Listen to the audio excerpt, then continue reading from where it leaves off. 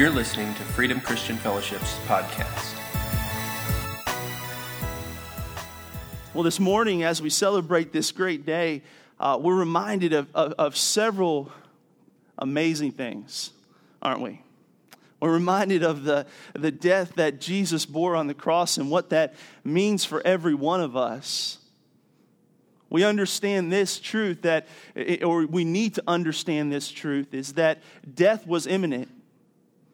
That there was nothing that we could do personally to escape death, that the sentence of death hung on every one of us. But the Bible tells us that the greatest act of love that any of us will ever know was manifest when God sent His only Son, Jesus Christ, to come and to pay that debt that we were unable to pay, and anything that we could ever do. We were stuck. And Jesus came. And one of the most beautiful things that I love about Jesus, there's so much to love about Jesus, but Jesus says this about Himself, is that He wasn't put to death, He chose to die. And that speaks of the larger issue of the cross and what the cross represents. Not only was death imminent, but the cross was final. Meaning that the sacrifice that Jesus made was able to take care of any sin that any person would ever commit, both in the past and in the future. And the good news for every person today is this, is that there is not anything that you have ever done that is greater than the sacrifice that Jesus gave at the cross. Death was imminent, the sacrifice was final, but the act was a permanent stain of love for you. Because even though God redeemed humanity past and present through that sacrificial act, Jesus had you on His mind. When Jesus went to the cross, He went for Andy, and He went for you, and He went for you. And it's the greatest act of love that could ever be committed. The last few weeks, we've been talking about this wonderful love and what it does to us. We've been using a word called redeemed.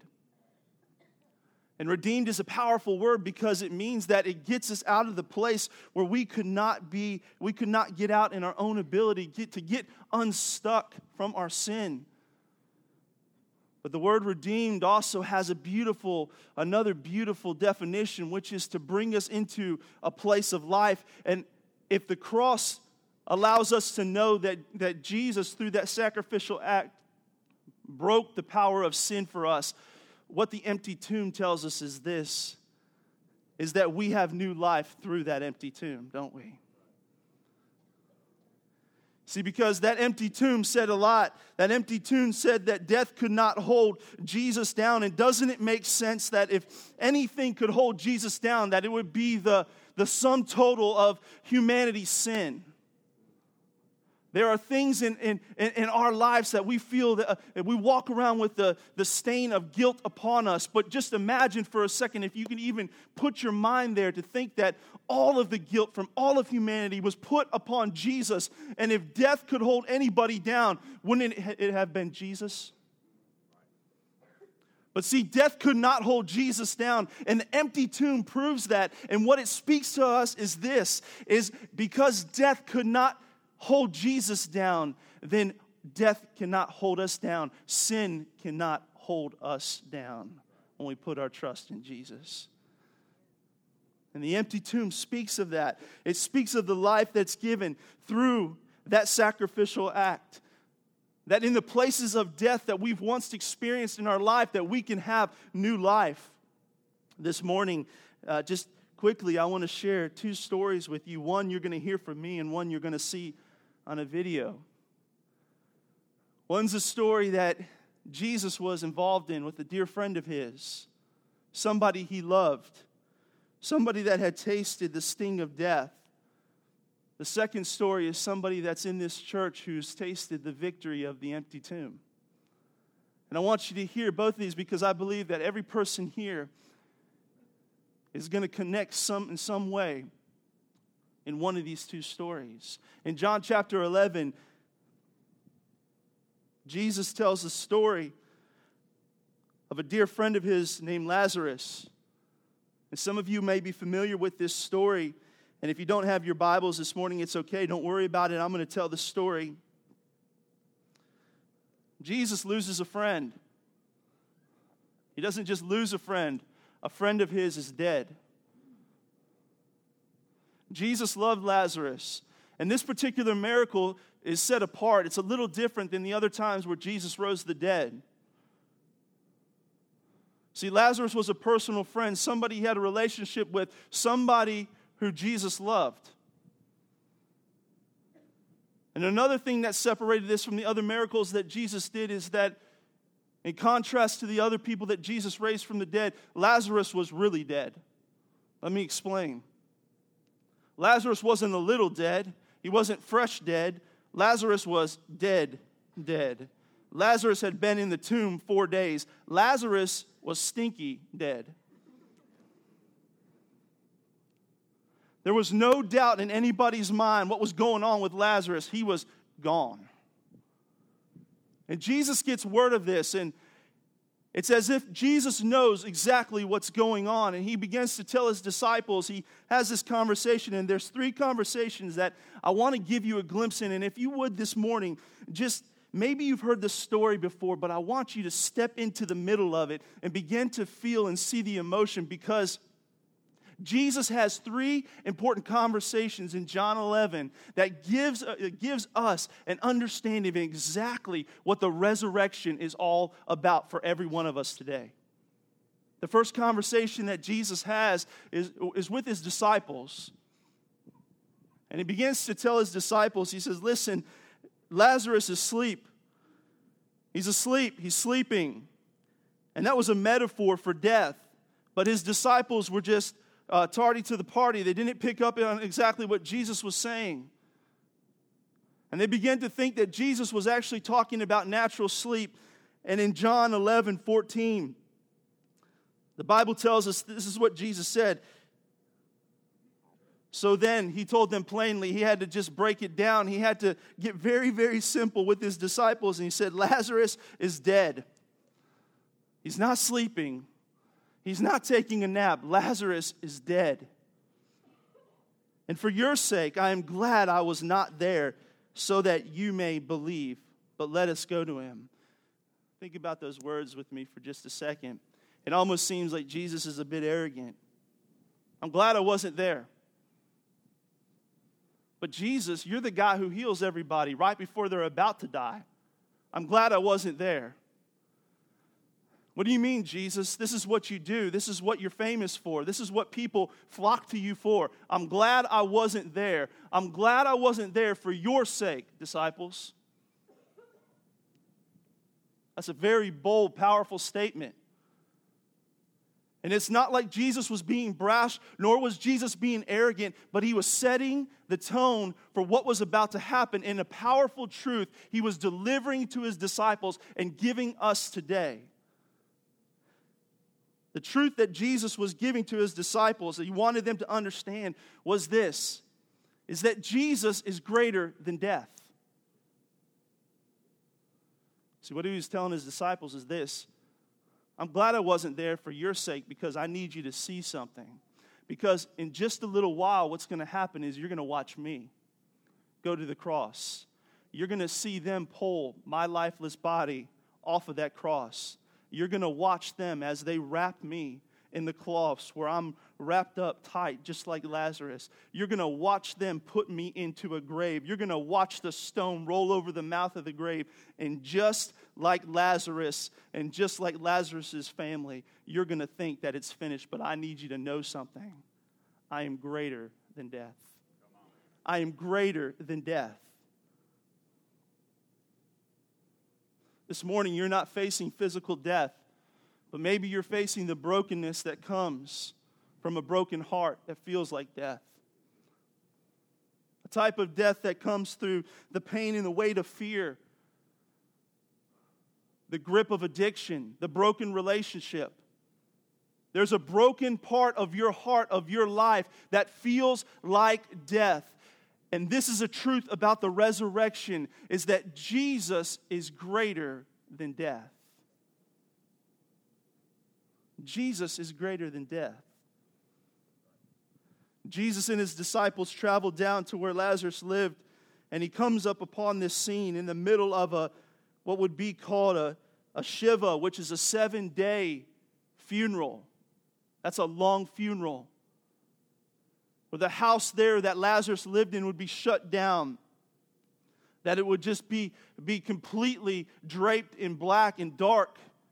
And all of the family members would be weeping, and they'd have ash on their body, and it would be a dark, miserable, broken home. And Jesus walks in there, and he goes up to one of Lazarus' sisters, Martha, and he sees Martha.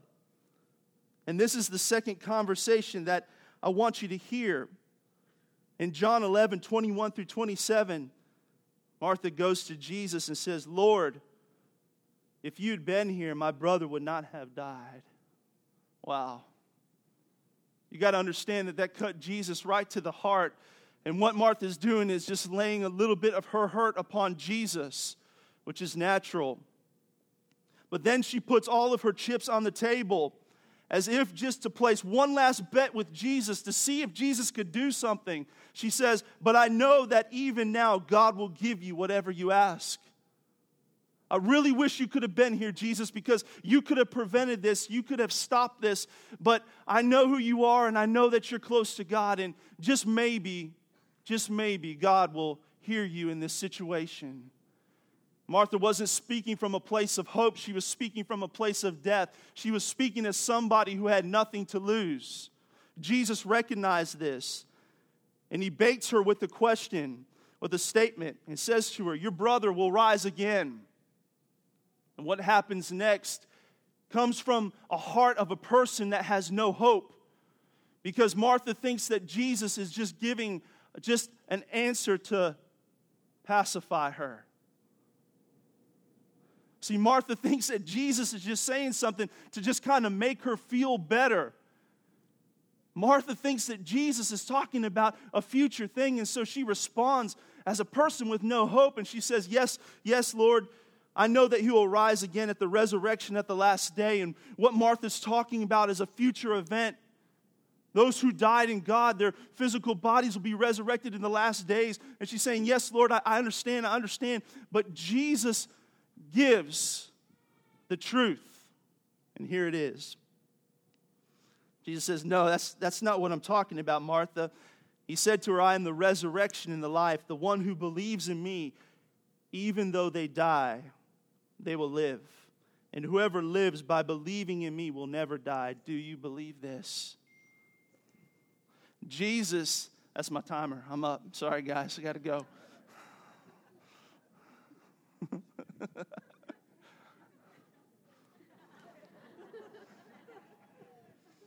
We're all connected. It's all right.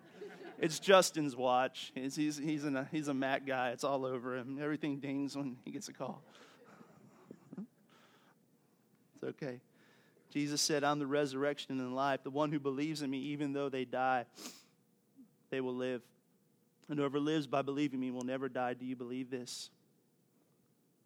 Jesus introduces a powerful truth to Martha that you need to hear today. And Martha gets it. She looks at Jesus and says, yes, I know who you are. You're the Messiah, the Son of the living God. And this is the truth. Jesus is greater than death, but Jesus is able to take the dead areas in your heart, in your life, and bring life to them.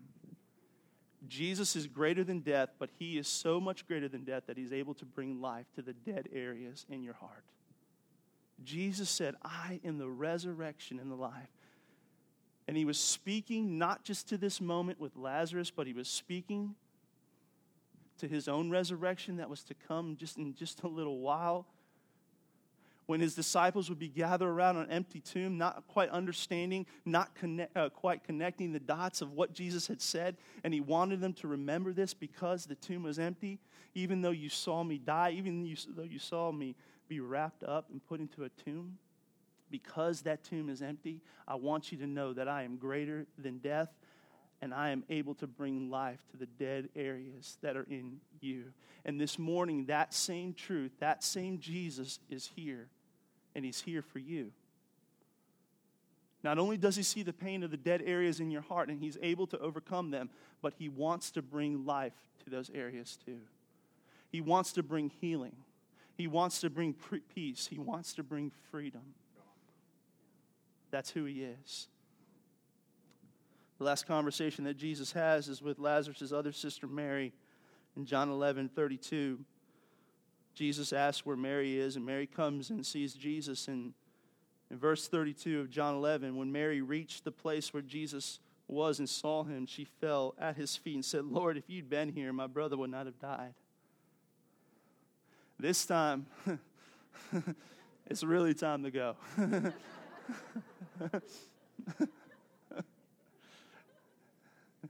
This time, it's not Martha trying to hold out just one last bet to see if Jesus could do something. It's Mary, and Mary is completely broken. And when she goes to Jesus, the scripture goes on and tells us this is when Jesus wept. When Jesus cried, Jesus connected into the brokenness that was going on with Martha and Mary. He connected, He felt that. He felt the love that He had for His friend. He felt the sting of death that faces creation. He felt that weightiness. He felt it for you. He felt the brokenheartedness that you walked through. He felt the death that you walked through. He felt it, and He had compassion on it. And what He says to Mary next is so important for every person here. He doesn't get profound. He says, "Where did you lay His body at? Let's go." And He goes to the place where Lazarus is laid. And He provides this last powerful truth about the resurrection. Jesus is greater than death. Jesus brings life to the dead areas in our heart. And Jesus comes to you. He sees you where you are. You don't have to come to Him. He comes to you. See, there's nothing that you can possibly do to deserve the love that Jesus gave you, but yet He comes to you. He sees you in your broken place. He sees you in your hurt place. He sees you in your destitute place, and He comes to you. The rest of the story is beautiful. Jesus goes to Lazarus' tomb, and the stone has covered the grave. Lazarus' body would have been wrapped up tightly in this gauze-like material. It's to keep the decaying body together as the flesh is rotting off of it. It's disgusting. And it would have been saturated with fragrance to keep the stench of decomposition away. It had been set back like 10 to 20 feet inside the tomb. And Jesus stands and He says, "Listen, remove the stone." And they go, "No, we can't, because if we do, the odor is gonna come and just punch you in the face." And Jesus says, "Remove the stone." And after they remove the stone, He walks into the mouth of this tomb and He cries out in a loud voice, "Lazarus, come forth." And what we see is the picture of what the resurrection means and what Jesus and only Jesus can do. And the truth that He overcame death, He brings life, and He comes to us in our broken areas. Emerging from this tomb is a man who is trying to get free of the gauze that had binded him in death, walking into new life. Jesus is greater than death. Jesus restores life, and Jesus comes to us in the place of our need. This morning I told you we had two stories, and this is Lazarus' story, and some of you identify with this, but I want you to hear a story from a friend of mine. Watch this on the screens, please.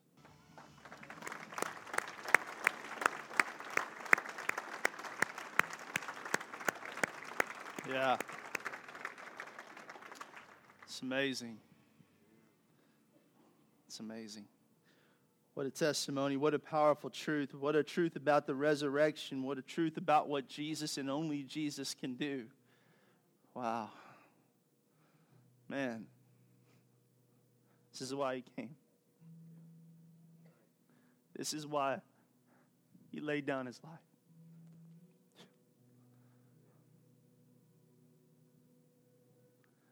But He rose again. Some of you this morning need to experience that new life that comes through the resurrection. Some of you this morning need to believe in the one and put your trust in the one who is greater than the death in your life. Whether it's for the first time because of sin and the weight of guilt is overwhelming you and you need that lifted off. Put your trust in the one who is able to break that power of condemnation and guilt off of you. The one who loved you and laid down his life for you. Maybe it's a death that comes through a broken area of your heart, a broken relationship, or fear. Fear for the future. Fear for your physical body. Some of you, it may be because of the grip of addiction in your life and you feel like that is haunting you and chasing you down. But today, the one who is greater than death, Jesus Christ, is here. Put your trust in him. He showed it in John 11 with Lazarus, and he proved it in his own empty tomb. That he is greater than death. And some of you this morning need to turn to him because you've trusted in him, and it's time to allow him to bring life into the area of your heart that has been stained by death. And he will do that. Devin's testimony proves that truth. To take that thing, that gift that God gave, that the enemy corrupted, that became a trap, became something that was painful. And when Devin put his trust in Jesus, Jesus redeemed that part of his life. And his own testimony says this: I understand what music was created for. It's amazing. But understand this, no matter where you are today, you don't have to move. You just have to say, Jesus, I welcome you, and he comes to you. He comes to you. He comes to you in your brokenness. He comes to you in your pain. He comes to you in your death. He comes to you. And this morning, this is what Easter is about. This is the best way to celebrate Jesus, the truth of who Jesus is, by allowing him to come in into those areas of our life and to touch them and to make them new, to redeem them. Can I pray with you this morning? Let's pray. I want to invite you to bow your head and close your eyes. In the same way that Jesus went to the cross and he had you on his mind, this morning you are on his mind.